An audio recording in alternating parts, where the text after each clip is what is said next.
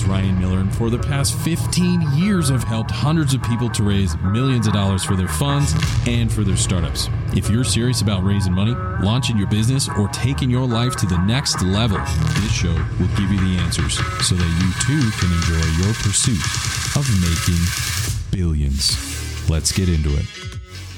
Hey, welcome to another episode of Making Billions. I'm your host, Ryan Miller, and today is our 100th episode.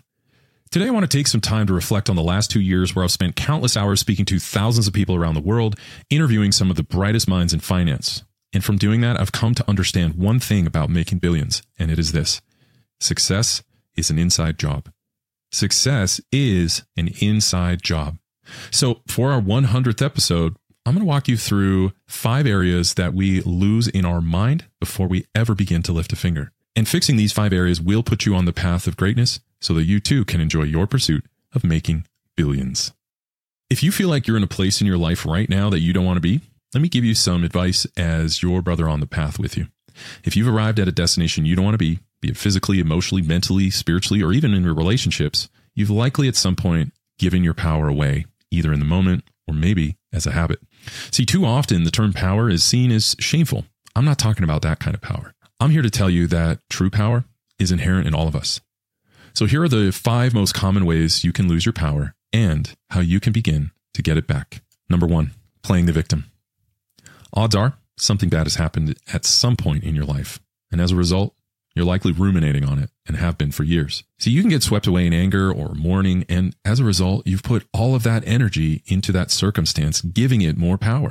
You've rested your power in external situations rather than internal accountability. Now, I'm not saying that people aren't victimized. They are, and it's never okay.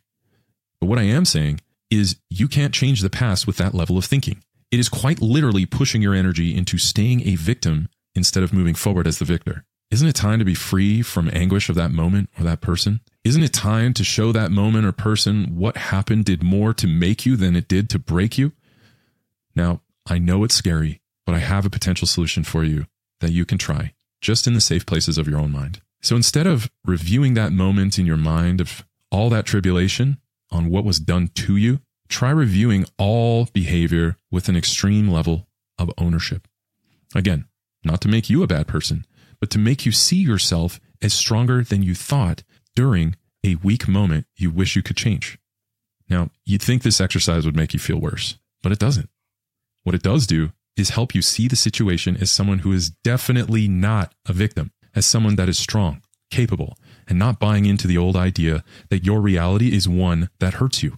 This thought exercise allows the shackles you've placed on yourself to just simply fall away. Through accountability, you reclaim your power, and by extension, you reclaim your life. You'll notice there'll be a softening as your anger turns to compassion, understanding, and a stronger resolve.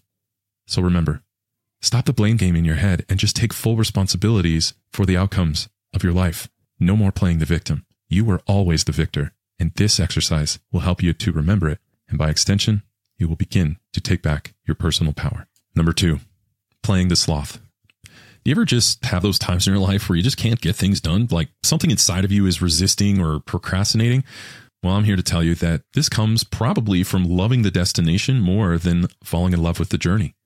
The person that loves to run more than the destination will finish more often than the person just building their dream board of a whole bunch of destinations. You see, we give our joy away when we only focus on endings. But a good story is always found in the journey.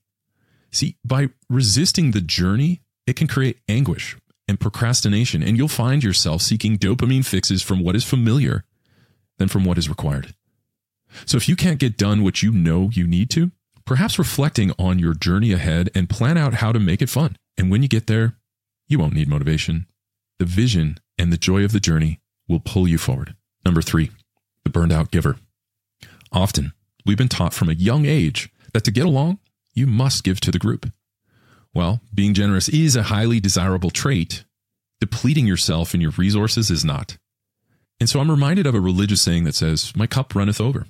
To me, this is how you must behave if you are to get your power back and turn things around in your life. See, too often we pour our cups into people and projects to fill theirs, only to empty ours. Now, this may be perceived on the outside as virtuous, but it doesn't end well for you, does it? So You see, the point isn't to fill other people's cups by emptying our own. It's filling your own so much that it runs over so well that you have to get other people around you to fill theirs just to keep up. This, my friend, is how you gain your power. Fill your cup with love, passion, health, friendships, and capital so well that you overflow with abundance. And only then will you be able to give more because you've now become more. It does you no good to turn yourself into an empty vessel with nothing to offer when everyone around you is filled with overflowing cups except for you. Your abundance is your responsibility. So fill your cup so full that people level up just by being close to you. Doing it from love is better than doing it for love. Number 4, the meanings monster. It has been observed by psychologists that we humans like to believe that we're rational creatures, but in reality, we're emotional ones. This means that we're likely better at rationalizing than being rational. But what makes us irrational or feel emotions? Well, typically, it's just a function of our interpretations of our reality. Or in other words, our meanings we've attached to our reality. You see, if I said, "Nice shirt," and you thought I was a jerk, you'd think that comment meant that I was making fun of you. And you'd probably respond with an emotion that validated or rationalized the meaning you've attached. Now, what if you thought I was a nice guy? You'd probably respond differently to the exact same reality. And the reason why is because your reality is the same, but your meanings have changed. And by changing your meanings, you begin to take back your power. And now you can affect what things mean rather than be affected upon.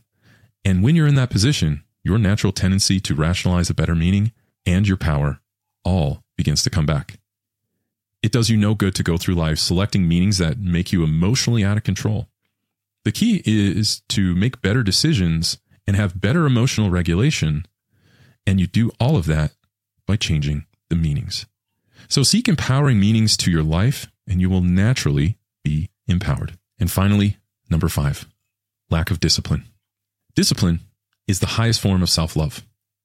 I remember when I was a young man, right before I met my wife, I pondered on the origins of love. And I realized this: love is the highest form of trust. And when trust is nurtured over time, it likely evolves into love. And this makes sense when in a relationship with someone else. However, it's hard to see it when you're in a relationship with yourself. So I'll ask you, how's that going? Do you have confidence? Do you have trust? Do you have self-love? Do you find yourself rationalizing why you gave up on your goals? When did it become acceptable to give up on promises you've made to yourself? If that is you, how can you love yourself when you constantly give up on what matters most? Perhaps it's time for you to begin to trust yourself again so you can begin to fall in love with yourself again. You see, discipline is just your way of keeping promises you've made to yourself. It's the highest form of self-love because it shows that you can always count on you. Hard not to love someone so dependable, right? So through discipline, you will come to fall in love with yourself as you are nourishing a deep trust within you. Trust in yourself and watch your inner love bring more of it into your life. So by refusing to be a victim, a sloth, a burned out giver, a meanings monster, or someone that finds it okay to give up on themselves, by refusing that, you begin to regain your power over your destiny so that you too can enjoy your pursuit of making billions.